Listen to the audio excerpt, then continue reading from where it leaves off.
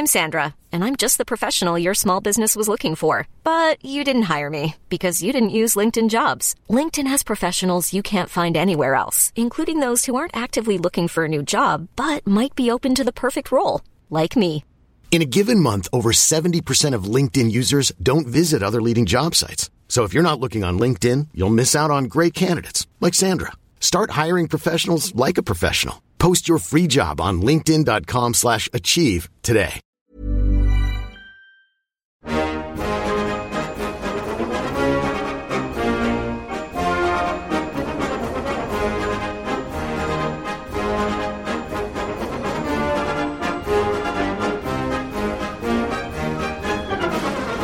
Welcome back to the Rugby League Digest. I'm Michael Adams, and I'm here with a very good friend of the show, one of our earliest friends, one of our best friends. It's Dave Hunter. How are you going, Dave? I'm good, Michael. That's a great intro.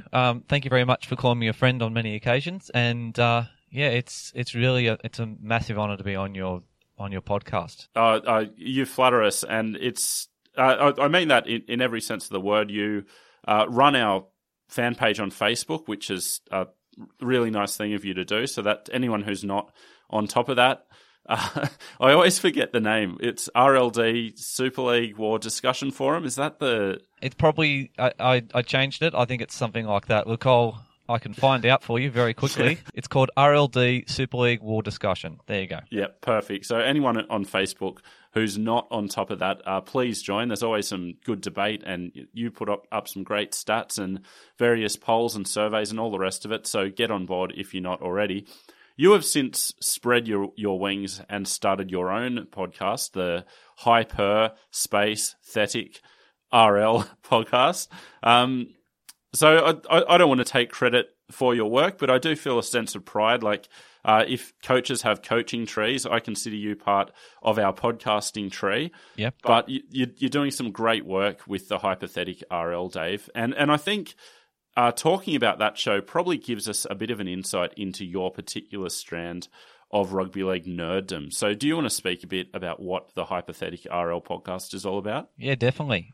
So as you said, it's a good insight into my my crazy world, the thing that goes on inside my head. So as a Parramatta supporter, you're pretty much going to find a lot of us who like to talk about what ifs, because there's a lot of what ifs for Parramatta.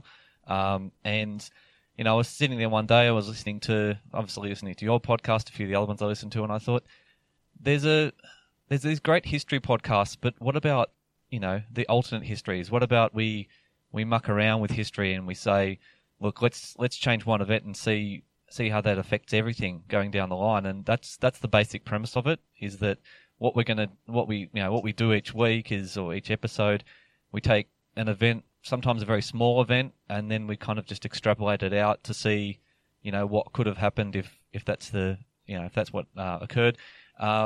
It's all just, pretty much most of the episodes is pretty just me sitting in a room, just chatting to myself, and just trying to make it as insane as possible. I get a lot of positive feedback on the really weird ones, so that's obviously what people enjoy. And I just really like to do them. But sometimes I just did one recently that just came out that was Parramatta in 2009. Would have tied Larry Passes to Jared Hayne, and we win that grand final. And it might have been the late night, but by the time I got to the end, I was a little bit like, I was actually starting to tear up, because I thought, and it wasn't a happy tear. It was a disappointment, because it was like, I did that one, and that was one of the ones I'd earmarked right at the start. I said, I want to do this one because I just want to get that feeling of, yes, we win. But then it was this disappointment of, hey, that didn't actually happen. And I'm like, oh. One of those things.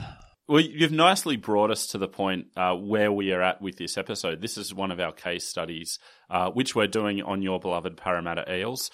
Just last thing on the Hypothetic RL, you're really going from strength to strength, and anytime you trip up in the sheer convolution of it all, the more deranged it gets, the better. So it's a really fun listen. I urge anyone who isn't listening to get on top of that. Your new mini series of that show actually has a lot of relevance to what we're doing with our Super League war with your Irrational Merger series. Yeah. Well, I was talking to one of them last night, so I've recorded 10 so far, and one of the fellas that I was talking to last night, it wasn't on the podcast, it was afterwards, and we were discussing, and I sort of said, look, the reason why I'm doing this series is because obviously, you had the guys from Chasing Kangaroos on, you had Big T and Carbs, and you guys were talking, and then you mentioned my podcast, and you said, hey, we've got a good one for you about Super League, and then you sort of sent me a message and said, oh, I've got, heaps more, and I went, well, I've got like 30 or 40 different things.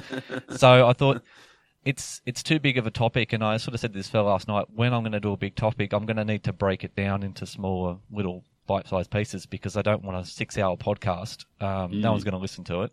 So the idea of this one is to identify each of the teams and just go through something, just sort of see where we could go with mergers. So, and I think the idea in the future would be other Super League topics or other bigger topics that I just do a little mini-series, because I think it works better that way. It's funny because the origins of our Super League series were, as you know, in our previous incarnation of the show, we were doing, little history segments. But I came up against all these subjects I wanted to do that I couldn't do because it would require doing Super League. So I eventually said, well, we're just going to have to do Super League. And, I was thinking it was going to be this 8-part series. And now we're, 35 episodes in and we haven't cleared 1995 yet. So I understand full well how easy it is to go down a rugby league history rabbit hole. So I think we're kindred spirits in that respect. To an extent, but then I know from what you talk about and what we've talked about before is the amount of meticulous detail that you go to. I don't think I'd ever go to that much detail with research. You put so much effort in, and I just want to, like, on behalf of all the listeners out there, I just want to really thank you for how much you're doing, like how much research you've done, and we've been crying out for this in-depth study into the Super League war and this, for so long, and it's really great that you're doing it. And, like I said to some of the other guys, I said to a guy we know in common, did you know that your mate is like a podcast celebrity? Like he's in NRL Twitter, he's like one of the gods. So, and his thing was like, Michael always puts a lot of research in, and I said, yeah, we know how much research Michael puts in. I appreciate that, mate. So let's move on to the topic at hand, Parramatta. So where does it all start for you in terms of Parramatta? So it starts for me as a child. I was a fan because it was my family team. What I sort of ask other people about is, why did you become a fan of your team? My story is that my grandfather and his brothers all played lower grades at Parramatta. But they were all from Newtown and, in the city and stuff like that, so they all travelled out to Parramatta to play. Obviously, my dad became a fan because his dad played for them, and that was the family team, and then I became a fan because of that. On many occasions as a younger child, I tried to be fans of other teams, and my dad just said, we can live outside. So, I didn't really have much choice, and, I kind of came up in the right era. So, as a 6-year-old, we won the premiership, which is pretty good. I don't really remember it, but I know that we were a successful team at the time, so it made me feel really good about it, and that was our big run, and it was the end of everything. I didn't know about it at the time, but that's kind of where we started, like a family team. I've tried to look into it before. My dad says, oh look, one of my uncles got really close to first grade, like, on a reserve list or, pretty close to it. But yeah, they never really cracked it. And I mean, my grandfather, he's passed away now, but he was a little nippy winger in the 3rd grade of the Parramatta system. And, just sort of, it's that family connection, you know what I mean? So it's like, you kind of identify with being the Parramatta fan because it's your whole family sort of thing. So, that's really where it starts. It's a sort of, how do I put it? It's a hard team to follow. It's a hard club to follow because there's so much, so much heartbreak in it.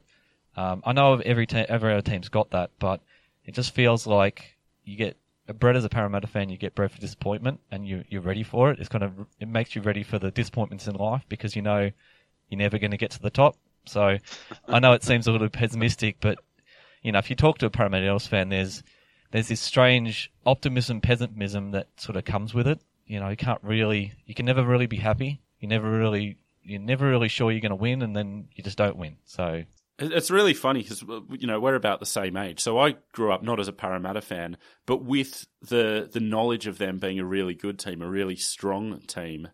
Even though I was too young for the glory days, they still had that legacy. And it's only as you get older and the years go by, and now we're looking at them, 34 years on with the longest active premiership drought.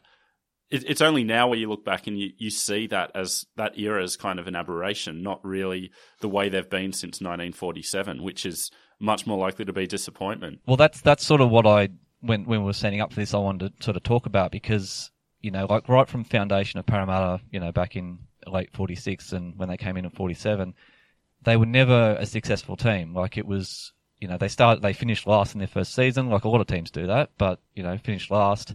They had sort of close to last, or not great season. I think 49 was okay. They were like one win out of the top four, like that, but it was aberration again. And they got to like between 54 and 61. They came last 7 of 8 times. So like it's not a really great sort of history. But the strange thing about Parramatta is that you've got such a great junior base, but every time they have any type of success, it seems to be from bringing in from other clubs. So, like I said, from 54 to 61, very, very poor. And then they bring in Ken Carney from St George, and they finish fourth, second, and third. So, obviously Ken moved on before that last one, but, we brought in a lot of players from St George, from from that era. And, they got pretty close. They got within one game of a grand final in there. So, it's not terrible. But then, as soon as that sort of went away, that era went away, they went back to their old ways, coming last, second last, that sort of thing. And then only sort of once they brought in Norm Provan to coach them in the mid-70s, did they then they had that sort of run in the 70s that they had. So what you don't kind of realise about Parramatta is that, like, we always talk about the 80s, but the mid to late 70s was actually a really good time for them as well. So, they made 2 grand finals in a row in 76 and 77. They were there and thereabouts around 78, 79 and 80. And then obviously get the title in 81. So I kind of see it as the kind of evolution of that team, because, early in the 70s you had guys like Ray Price and Mick Cronin, but you didn't really have just that last little bit on top. So it took, them going down to the Riverina and picking up guys like Peter Sterling, and it took them sort of bringing in just a little bit more class to sort of become that dominant team they became in the 80s. But the backbone was there in the 70s. So it's sort of interesting, their timeline. And if you kind of break it down, you sort of go, well, mid-60s they had an okay run, but didn't really do anything. The 70s, the 80s was their next run. And then from then on, you could argue the late 90s was a good run as well, but, it's pretty much confined to three kind of good areas in a long history. You're talking, what is that, 60-something years history? I can't remember. I can't. Maths ain't that great, but Well, it's funny that there's some kind of parallels for me as a Dragons fan. Obviously, we have the historic era, and you mentioned Carney and Provan. It's interesting that Ian Walsh, our other premiership-winning captain coach in that 11 in a row, also coached Parramatta. So a weird little quirk of fate then. But I mean, you take out those 11 premierships, and it's quite similar for St George as well, really. Well, can we take that out? Because I can hypothetically all that away from you. Please don't. That's all we've got. Oh, look, I've done it once. I've done it to you guys once, but I just split it in the middle. You seem to love taking premierships away from the Dragons, I've noticed. Oh, look, it's nothing personal. Well, it is something personal because it's not personal to you, but something personal to, where I grew up. I had a Dragons fan next door, and he was over-the-top Dragons fan, and just, yeah. Anyway. So it's probably a little bit of personal, but, I do have allegiances to certain teams. As you can tell, I've got a bit of a soft spot for the Tigers. It was my other grandfather's favourite team, although he didn't really like rugby league. He just had to pick a team. Big Gary Jack fan. And, I kind of don't mind Norths, and Cronulla's okay, and, But look, I don't hate St George. It's not like it's going out there to get you guys or anything. But it just kind of, when you have 11 in a row, you like to just muck around with it. But I will say, I did give you an extra one and gave you 12 in a row once, so... All right, we'll call it even. But so we've talked about the near misses of Parramatta, or their natural growth as a club.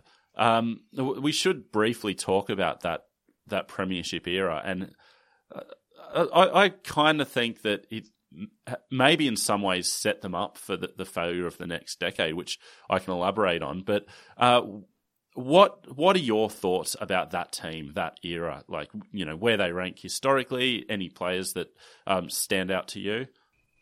Well, I mean, I'll put it this way: my dad's favorite player is Ray Price. I almost became Ray Price Jr.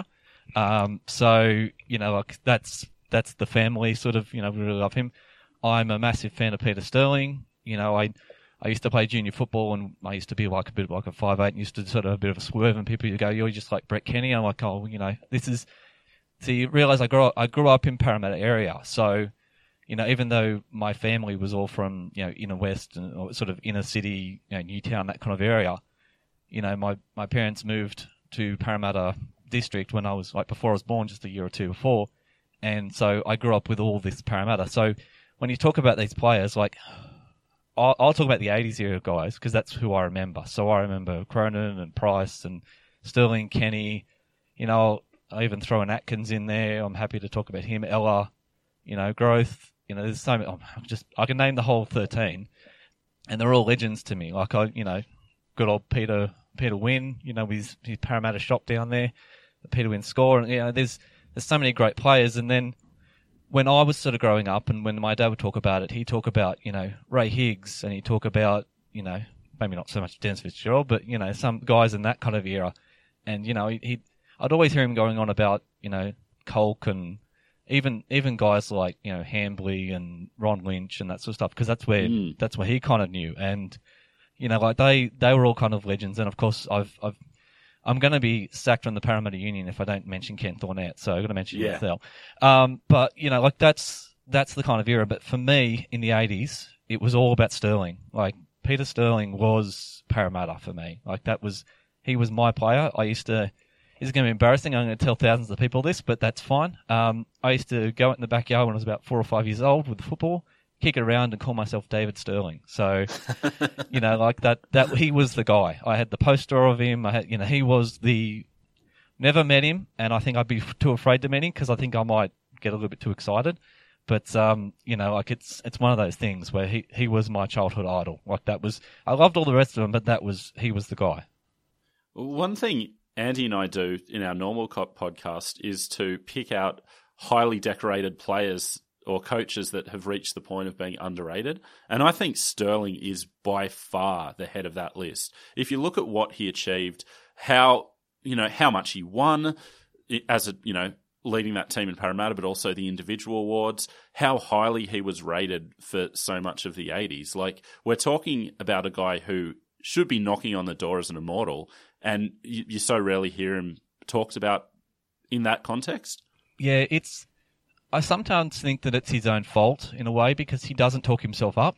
You listen to him in commentary and if anyone mentions him, he'll kind of talk it down. It's like, oh, yeah, no, yeah, whatever. And they don't really talk about him anymore. So, I remember when Andrew Johns was coming through and they were sort of saying, oh, look, he's one of the greatest halfbacks since Sterlo. And then Sterlo would be like, oh, well, I'm nothing compared to Andrew Johns, which is fair enough. He can have that opinion, but it just seems to be, he doesn't get talked up, and I'm just not sure why. I'm not sure if it's because it's a Parramatta thing. I'm not sure, or whether it's just because he's in commentary, so it sort of seems a bit wrong to talk him up. But yeah, I mean, he was everything to that Parramatta team, and I think we're going to get to that in a sec about their downfall because for me the downfall is when he gets taken out in that game against West, and probably the few years earlier when he doesn't really play.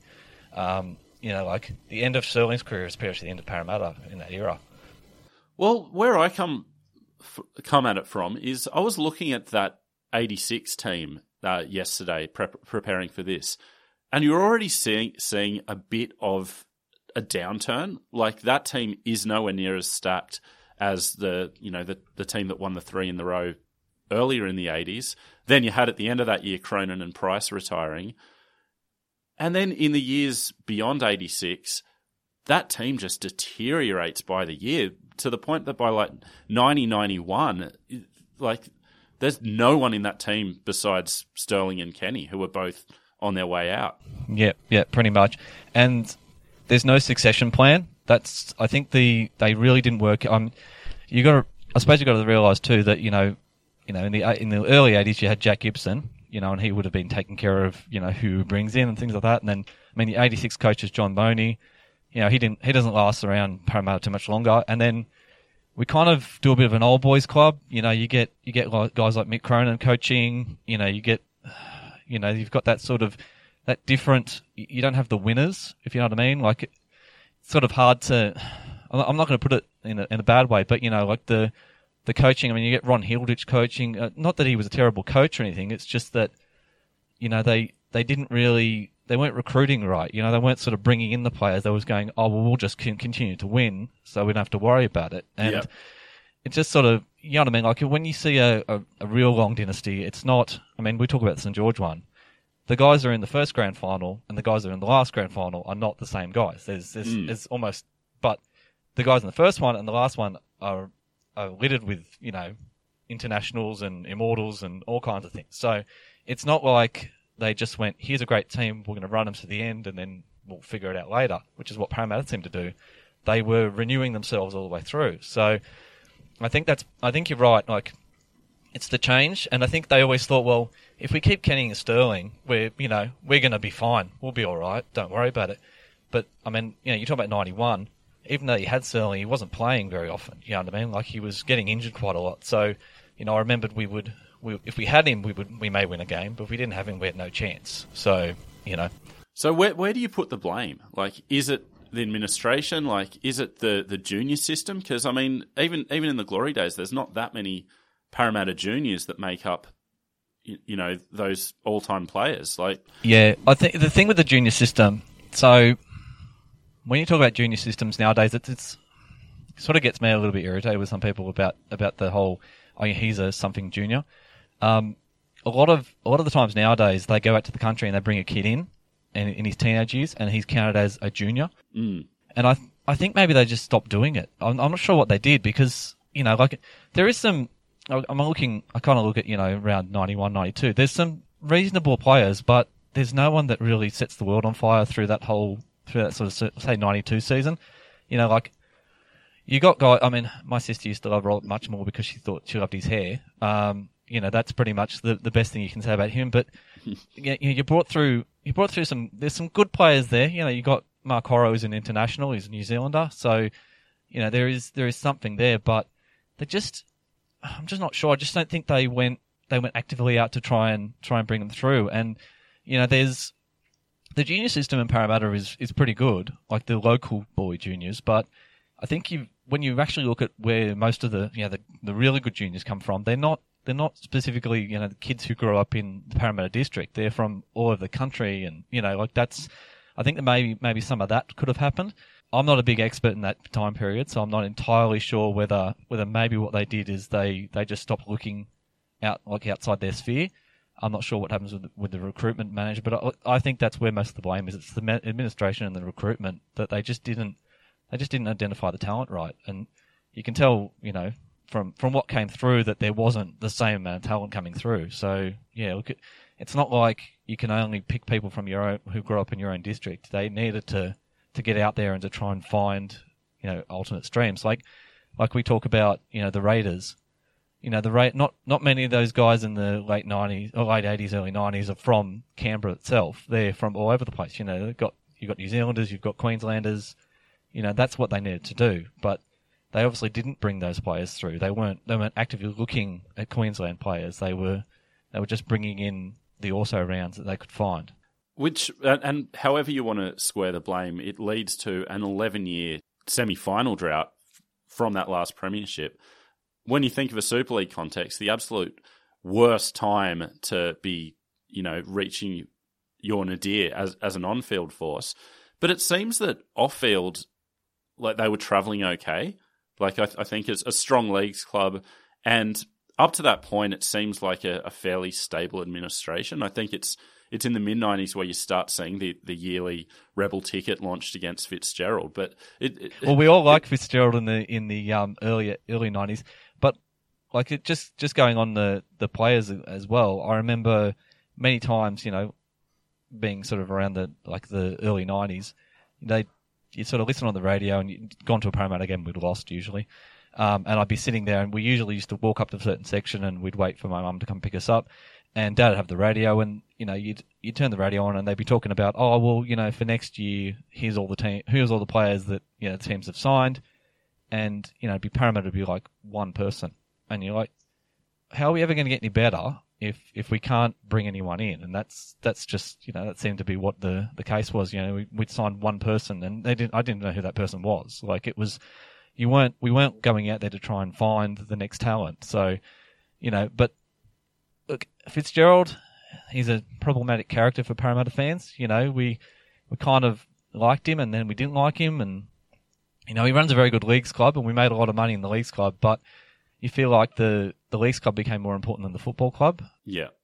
That's probably, when you're running a football club and you're trying to win, it doesn't matter how much money you get from poker machines, because if you're not going to have a winning team, it's useless.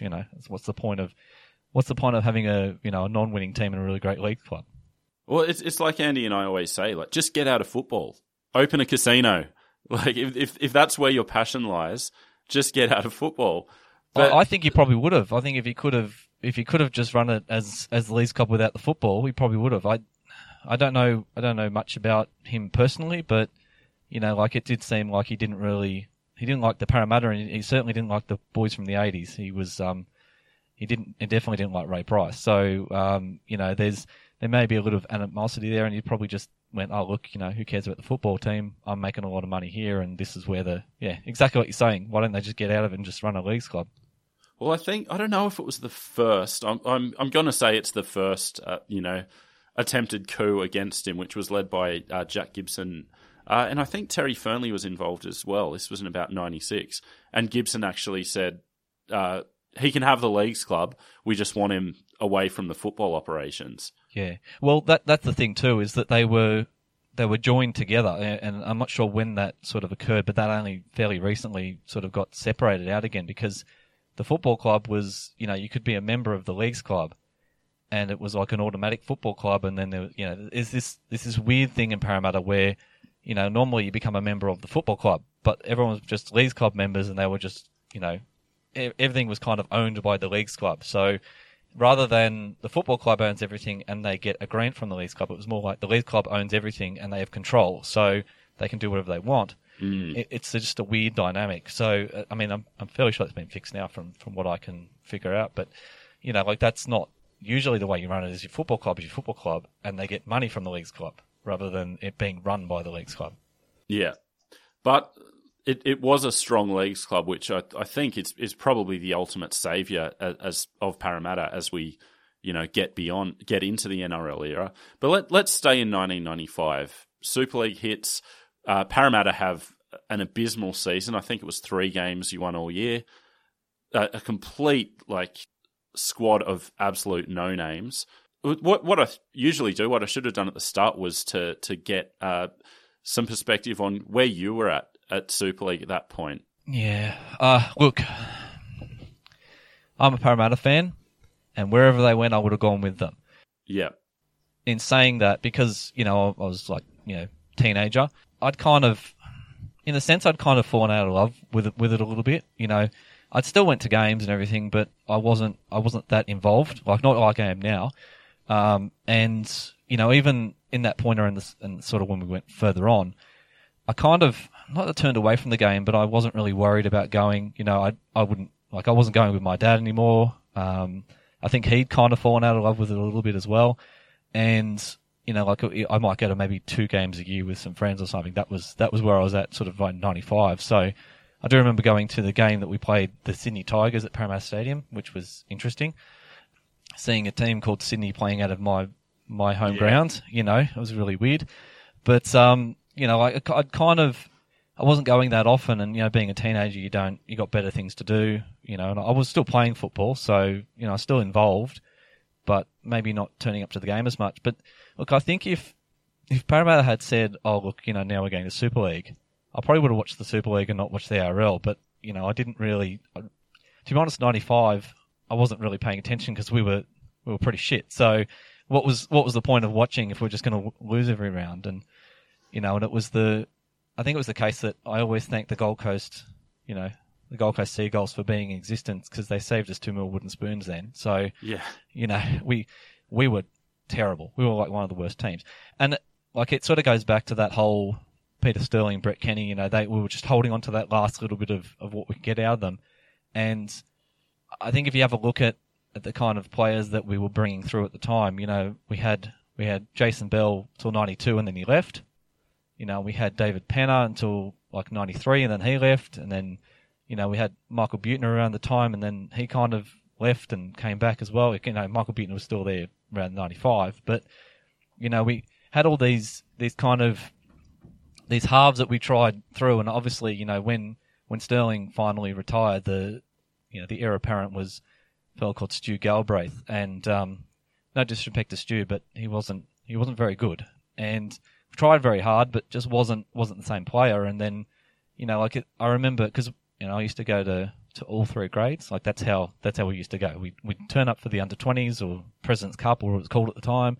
We'd watch them. We'd watch the reserve grade, and then we'd watch these young players coming through. And we always had this, maybe this guy will be the next Peter Sterling. So even back then, even the early 90s, we were still going, oh, this will be the next Peter Sterling, and they just none of them were ever quite there.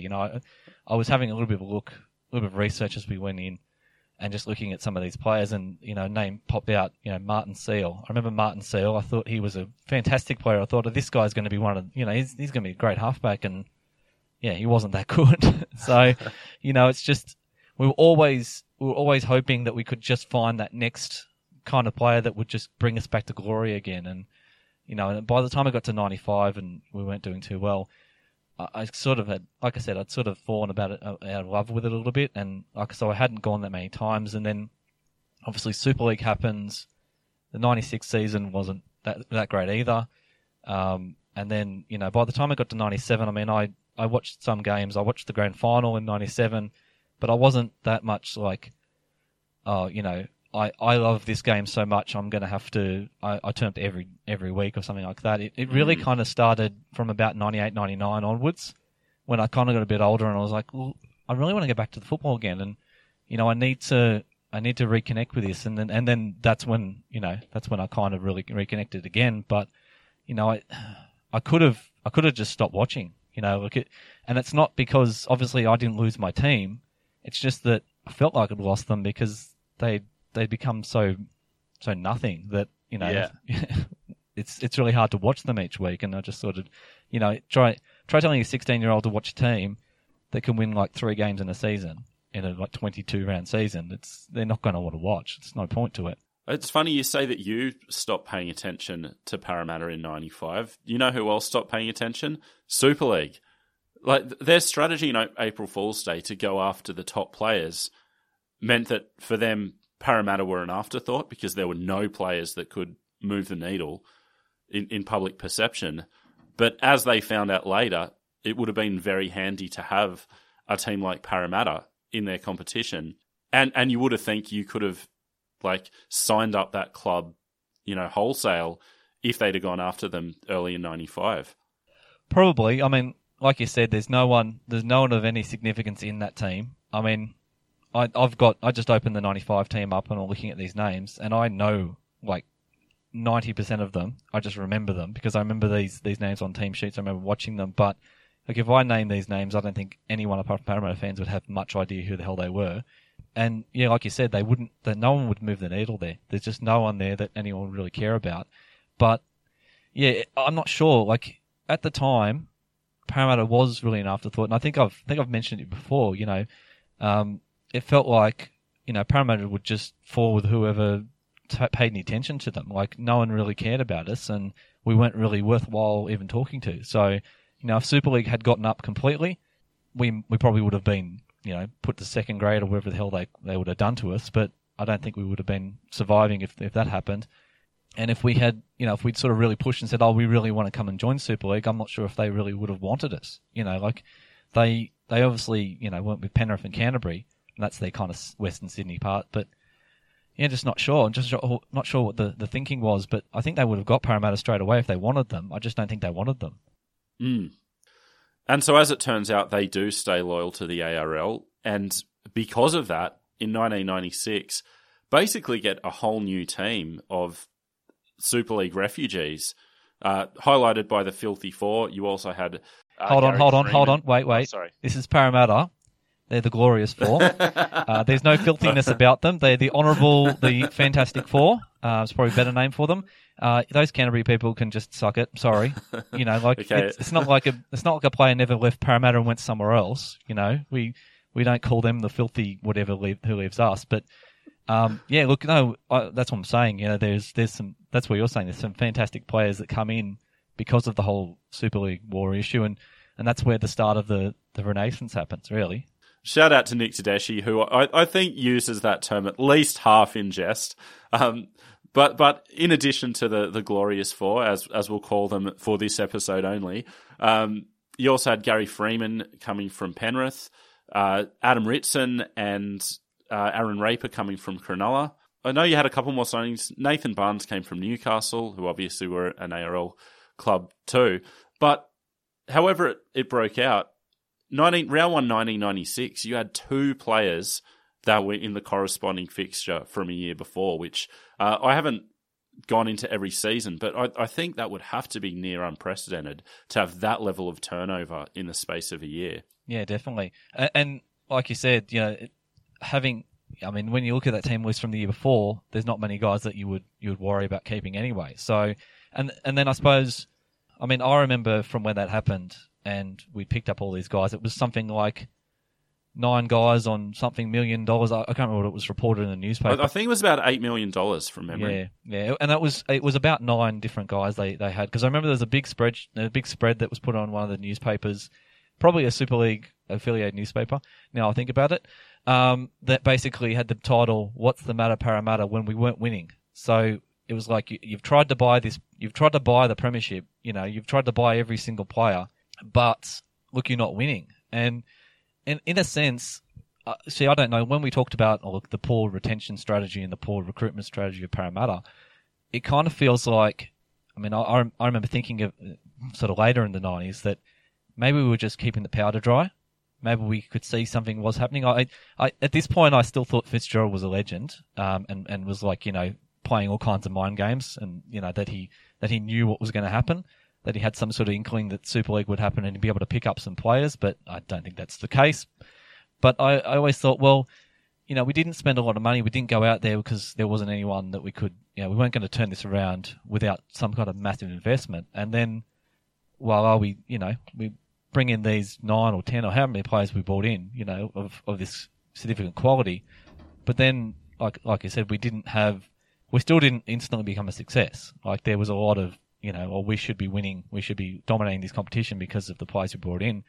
I never really bought into that because, fair enough, there's 4 really good quality players from a premiership winning team, and there's some other quality players there, but it's not like we bought in half the Australian team or anything. There was still quite a lot of way to go to become the really competitive team that we had to become. Plus, there are also quite a number of significant injuries to those, off-season buys in 1996 as well. But I remember, that was probably the loudest I've ever heard the collective rugby league cries about trying to buy a comp. And there was actual glee from fans, from the press, that Parramatta didn't do well in 1996. That's usually what happens. So when I talked about being a Parramatta fan, and you've got the optimism and the pessimism all come together. The other thing that seems to happen, and it's happened this year as well, is that the minute that Parramatta gets a little bit of success or looks like they may have a success, they get talked up and then they get slammed for it. And it's like, I'm not sure why that happens. I'm not sure if it's something about Parramatta, but it does seem to happen. Like if we sort of try and reach out of our kind of station in life and try to become one of the power brokers of the game, then all of a sudden everyone wants to beat us down. And I'm not sure why that happens, but it just seems to happen to us. But yeah, look, they really did play it up, and it was, the what's the matter Parramatta. I mean, I still hear them yell it out in the grandstands at Parramatta when we're not doing well, but it worked really well. It was a great little line, and I think that obviously because we weren't winning the competition, it's that's just the way they were gonna treat us. But then going into 1997, the Super League year, is when the fortunes start to turn around. You had Brian Smith coming in as coach, who himself was somewhat of a Super League refugee. He left St George because of the merger that was going to happen with East. He knew that he was going to be out of a job with Phil Gould coming in. Goes to Bradford. You think he would have always come back to Australia to have another go at coaching an ARL team at some point. So you land Brian Smith, who a complicated legacy, but I think is a very good coach. What are your thoughts of Brian Smith? Yeah, look, I think he's an excellent coach, and look, I think when you talk about it, you go from, and look, I'm going to apologise to Ron Hilditch, but he's not a very good coach. You go from Ron Hilditch in 96 to Brian Smith in 97, and the results are almost instant. So, like you said, you can bring in as much players as you want, but you need the quality coach as well. And Brian Smith is a quality coach. And look, I know he gets a lot of beat down. Never won a grand final, that sort of stuff. It's not his fault that players turn up on a day and they're not prepared. I mean, it's his responsibility to make sure that they are as prepared as they can be. But I don't blame him for any of those competitions that we lost. I mean, we always love every competition, but I don't blame him for any of those ones that we were a chance of and we didn't win. Regular season, Brian Smith is one of the best coaches of the last 20 years or 30 years, or what you say.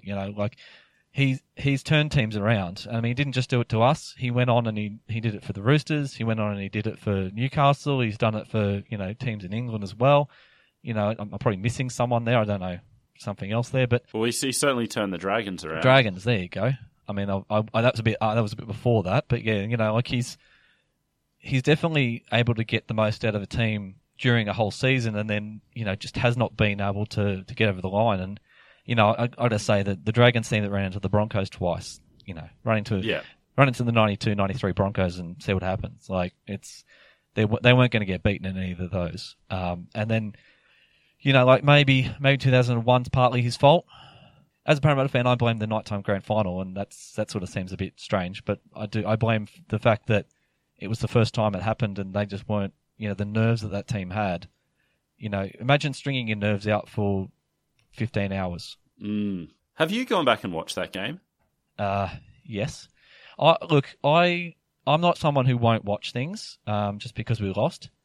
I've gone back and watched that one. I've watched the 99 prelim against Melbourne. I don't think I've watched some of the 98 prelim against Canterbury as well.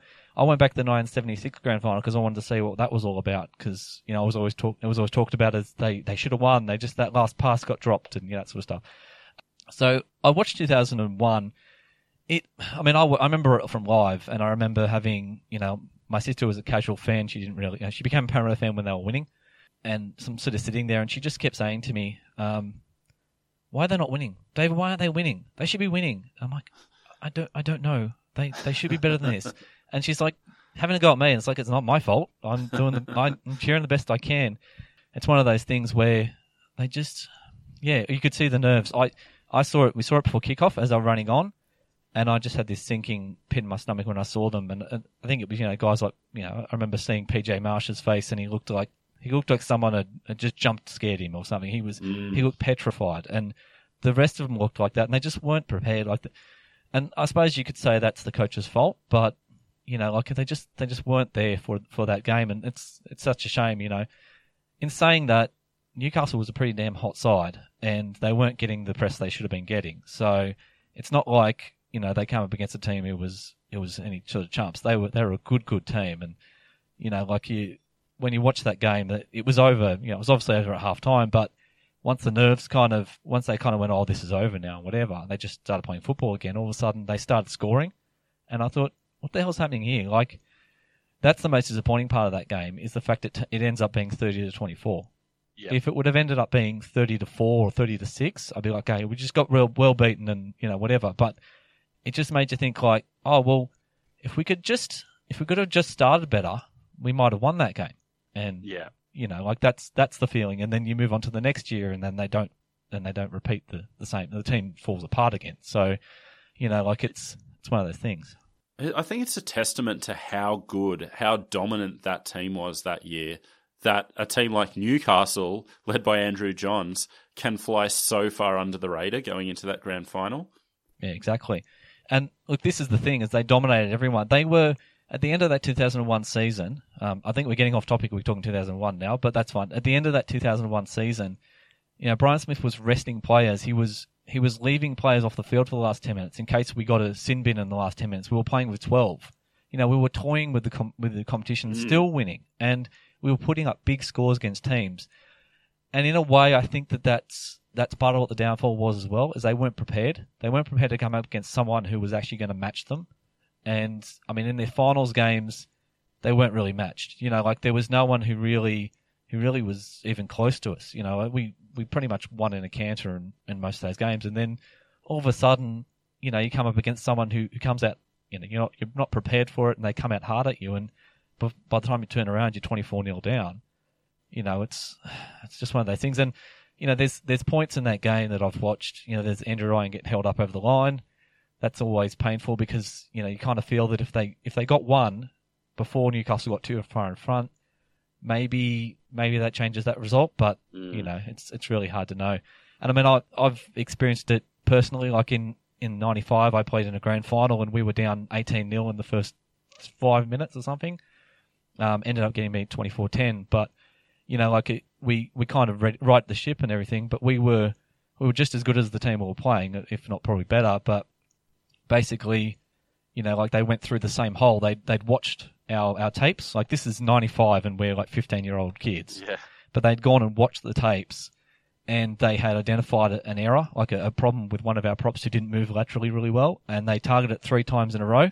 And by the time we'd realised what had happened and adjusted it, the game was gone. So in that way, 2001's very similar. Newcastle targeted something and found that I think they went on through the edge. Didn't they keep going? Didn't Kennedy keep going through on the edge or something? I think that might be what they did. I can't remember. But obviously being down by, I think they scored 3 pretty quick tries at the start of the game, and then I think it was over. By the time we'd sort of gotten momentum back, that was the end of the game. Yeah, we have gotten well off track. Very brave of you to be able to dissect that game like that. If you talk about some bad Dragons losses, I would shut it down after half a second. No, look, see, this is the difference between Dragons fans and Eels fans, is that we don't enjoy it, but it's so ingrained in us that we know. Like, I could go through. I mean, I could go through a season that we talked about where Parramatta wasn't very good, and I can't remember exactly which season it was. But I mean, at this time, it's sort of weird timing too, because in that sort of early 90s, and we've talked about it before, not all the games were on TV. Obviously, you used to listen on the radio, and I do remember listening to a game when we were playing the Balmain Tigers, and there was not many rounds to go, maybe 3 or 4 rounds to go, and one of the presenters had said, "Oh, look, if Parramatta wins this game and the remaining games, they're likely they're going to make the finals. The results will go. If results go their way, they can make the finals."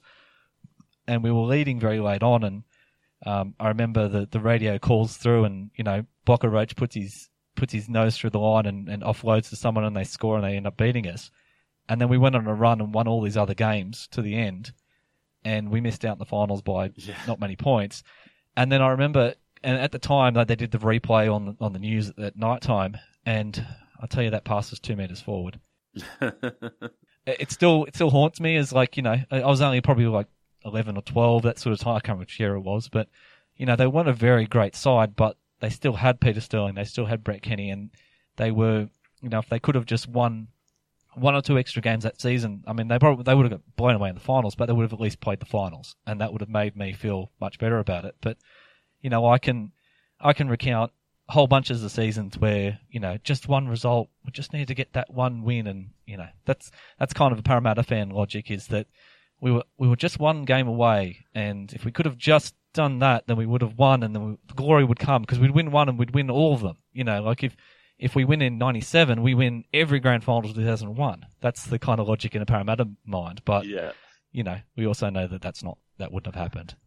You really have given further insight into why hypothetic RL is the way you've chosen to express your love of rugby league. It all makes sense now. Perfect sense. I'm the person who just wants to change history so badly because it just didn't go our way. So let's look at the end of 1996. The appeal decision comes down. Super League is going ahead in 1997. We're going to get to it in the next season of our series, but this causes some crisis talks among ARL clubs and a real sense that clubs could jump ship and go to Super League. And Parramatta were strongly considered to be one of those clubs. They were the last team to pledge their loyalty to the ARL. It might have even been on the Facebook discussion group, but I remember seeing a comment from a Parramatta fan saying, oh, we saved the ARL, right? And it was just in question. I couldn't really think. I didn't really know what he meant by that. Parramatta saved the ARL. That's the only thing I could think he might have meant, that by staying loyal in the end, but do you have any sense of that? In a sense, look, I think at that point, and from that point on, this is where the problematic Dennis Fitzgerald chat happens. Because you look at this, he was a businessman, and he was just going to do whatever was best for his business. So, in a sense, I think that they may have been close to thinking about Super League. I don't know. Obviously, I don't know what the internal talk was, but you got to think that, if Super League had pushed hard enough, then we may have gone across. And, I didn't watch one single second of Super League in that 97 season.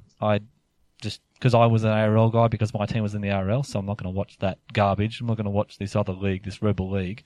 But, it would have changed. It would have changed a lot of stuff. If we had decided to go across and become, that extra franchise for Super League, it could have been. And I think that may be what he meant. That if if that happens, then does some other dominoes kind of fall?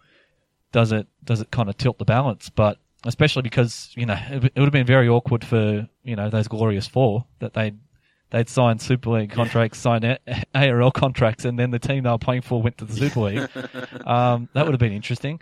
But I just don't know. I'm just not sure whether they were even close, because it's very hard to find that information. I'm just not sure whether that's the case. And for Super League, I don't know if that would have been a good idea anyway, because they already had Canterbury, they already had Penrith. If you had Parramatta, all of a sudden you've got Cronulla as well. There's so many Sydney-based teams, and that was part of the issue for Super League. They wanted to diversify. They didn't want all those. They didn't want like 12 Sydney teams. They wanted minimise them as much as they could. They wanted to go into new markets. So yeah, I don't know. I'm not sure whether they held out to last because maybe there was a sweetening deal or something that was on the table, because that's also a very Dennis Fitzgerald way of doing it. Plus, I think at one point he was talking about converting us across to a rugby union team. So, like we could have done anything at that point. I just don't know how they would have dealt with that. Well, this is one of my talking points for you, is that our last episode was our Bears case study with Nick Hampton, where I have a strong feeling that the Bears absolutely should have signed with Super League.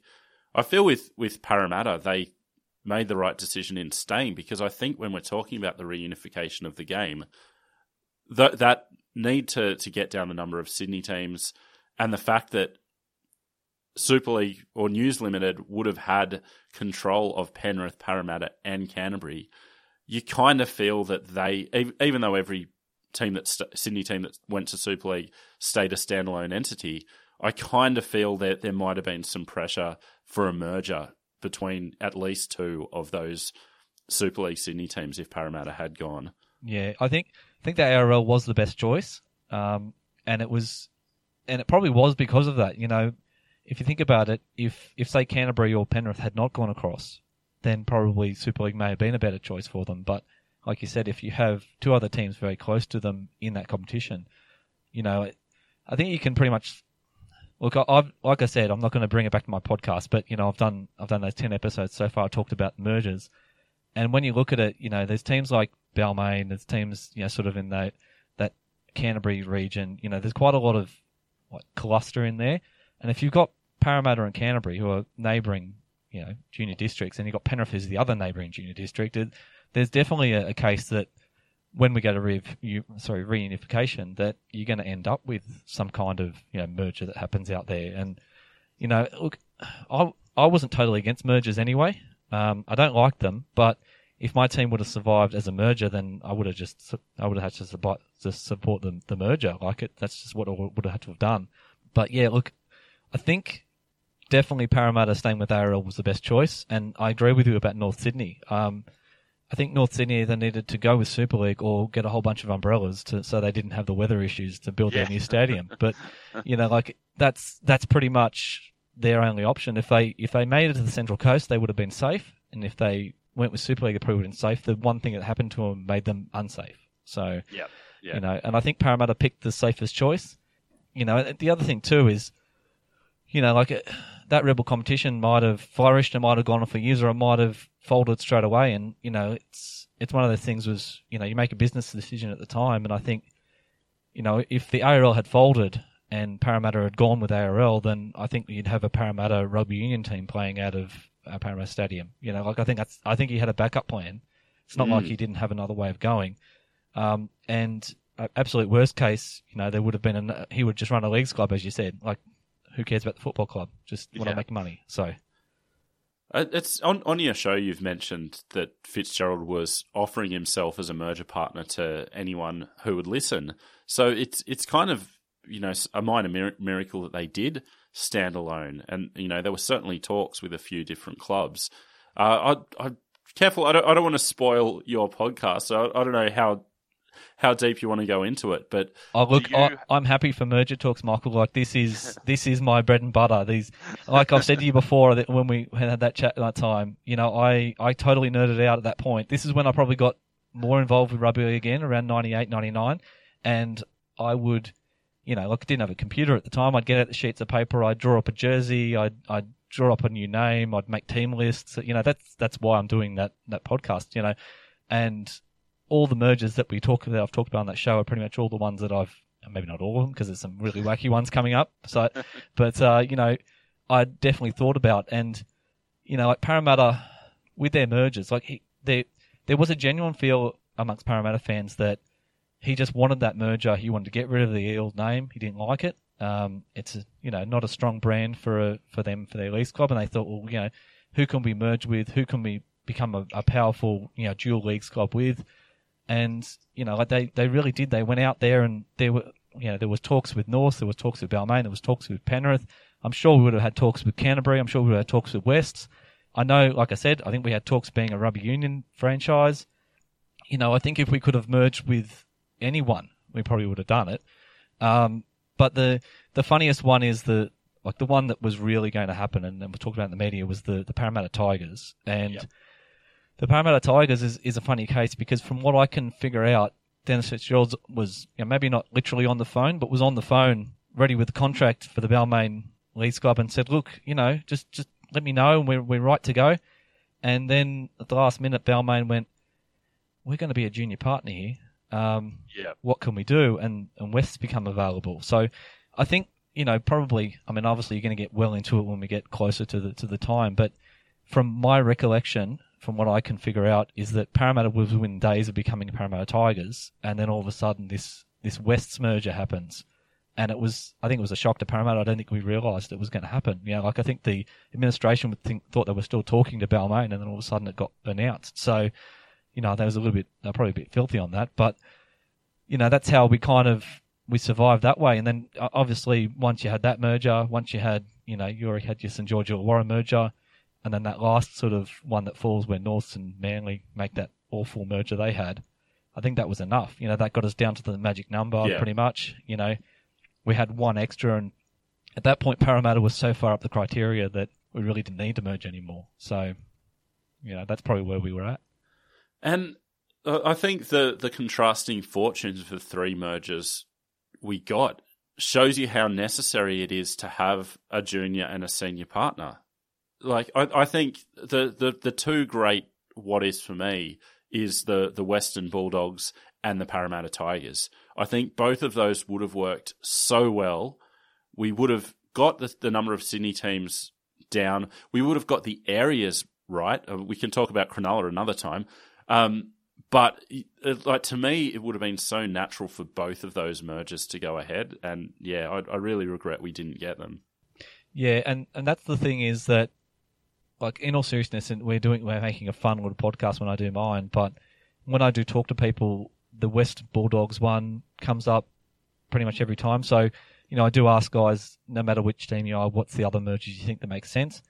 And yeah, Western Bulldogs definitely comes up a lot. I mean, Western Panthers comes up as well, but I don't think that's as good a fit.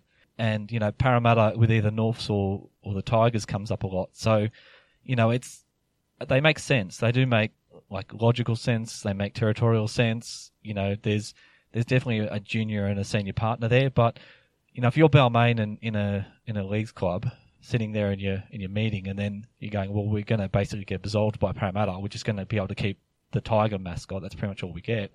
Or our other option is we go and take over the western suburbs.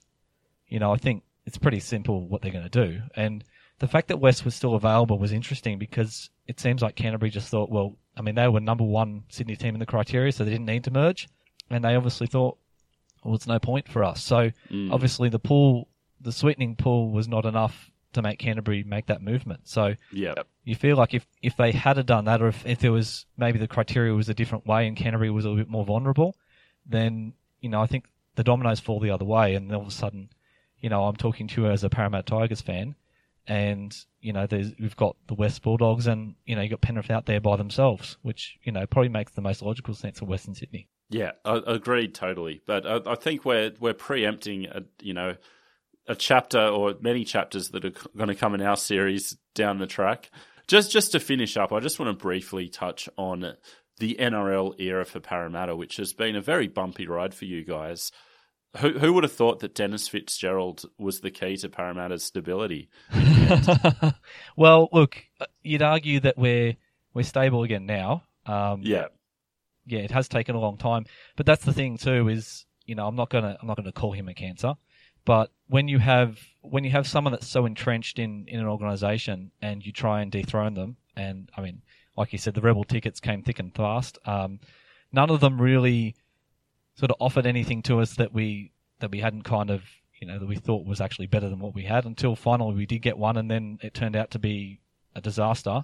Then we had another rebel, so we had a rebel ticket on a rebel ticket. And just, look, I think with all those rebel tickets, what you've got to sort of see is that there's that delineation. So, I sort of put that 70s and 80s team together as one kind of team, but in the reality of that club, or, the Parramatta club, the team in the 70s and the team in the 80s are two completely different entities. You've got a couple of players that go through both eras, but, the guys in the 70s, it feels like, they're a bit jealous of the fact that they didn't get the first premiership, and then it came in the 80s, and the 80s guys get all the glory.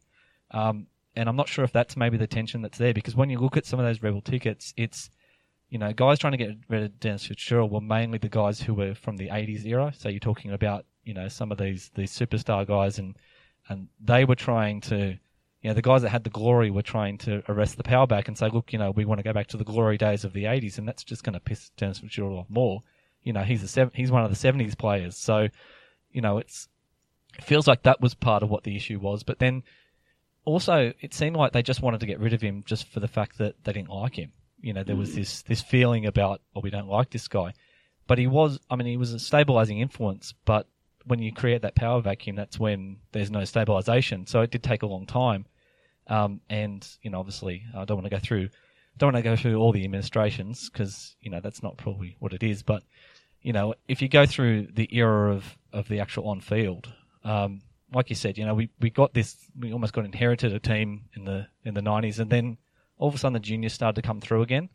So you've got, Nathan Kalis and Nathan Highmarsh coming through in the late 90s, and they're learning from guys like Dimmick and Pay, and, they're learning from, Jason Smith, and all of a sudden, we're picking up a halfback. We're getting Jason Taylor from somewhere else. We're actually going outside and trying to pick up players. So it felt like the era we got called the Baby Eels in 2001, and it felt like we were going to be this dominant force for years and years, and then once again just sort of fell apart again. So, and then they rebuild in 2005, and then it falls apart again, and then 2009 is an aberration. That wasn't really that good team. It wasn't that good a team, but obviously making a grand final is pretty impressive. And then out in the wilderness again for another 6 or 7 years, and then we get to our current team, which I rate them as a pretty good team, but obviously if I start rating them, then we're going to get people going on about how terrible they are. So you can't. I just won't rate them at the moment. I'll wait till,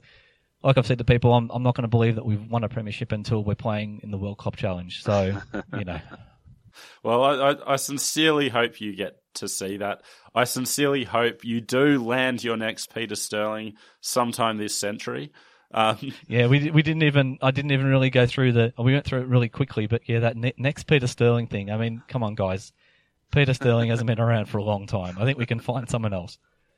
But on that note, we'll finish up. This was a fantastic chat, Dave. Thanks so much for joining me. So once again, anyone who's not on top of it, jump on the Hyper Space Thetic Space RL podcast. I have to put that in there because I've plugged it in the past, and people have gone like, I can't find that podcast you were talking about. Oh, really? So it has to have the spaces. Maybe I shouldn't have done it that way.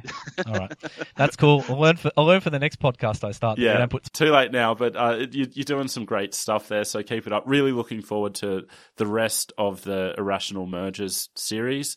So Dave, thanks so much for joining me today. That's all right, mate. Look, it's been an absolute pleasure. I've been looking forward to this for so long, like ever since I begged you to please let me come on your podcast. And I'll beg and beg to let me come back. I suppose the listeners will speak with, they'll talk with, what's the term? They will vote with their feet. Vote with their feet. There we go. So that's probably a negative. I can't even say it right. But look, I'd really enjoyed this. It's one of the, highlights of my NRL podcasting career. And look, you're very welcome to come onto my podcast and slum it down in the depths of hypothetical RL if you want. I'd love it. I won't make you do a St George Grand Final loss. You can pick something else.